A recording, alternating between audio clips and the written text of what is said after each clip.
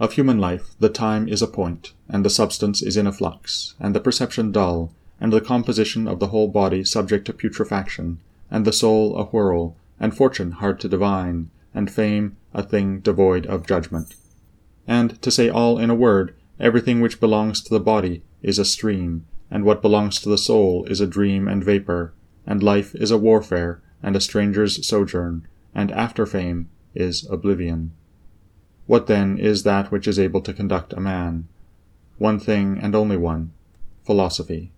But this consists in keeping the demon within a man free from violence and unharmed, superior to pains and pleasures, doing nothing without purpose, nor yet falsely and with hypocrisy, not feeling the need of another man's doing or not doing anything, and besides accepting all that happens, and all that is allotted, as coming from thence wherever it is from whence he himself came, and finally waiting for death with a cheerful mind, as being nothing else than a dissolution of the elements of which every living being is compounded.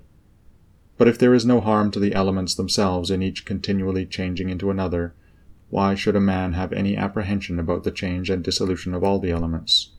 For it is according to nature, and nothing is evil which is according to nature. This in Carnuntum.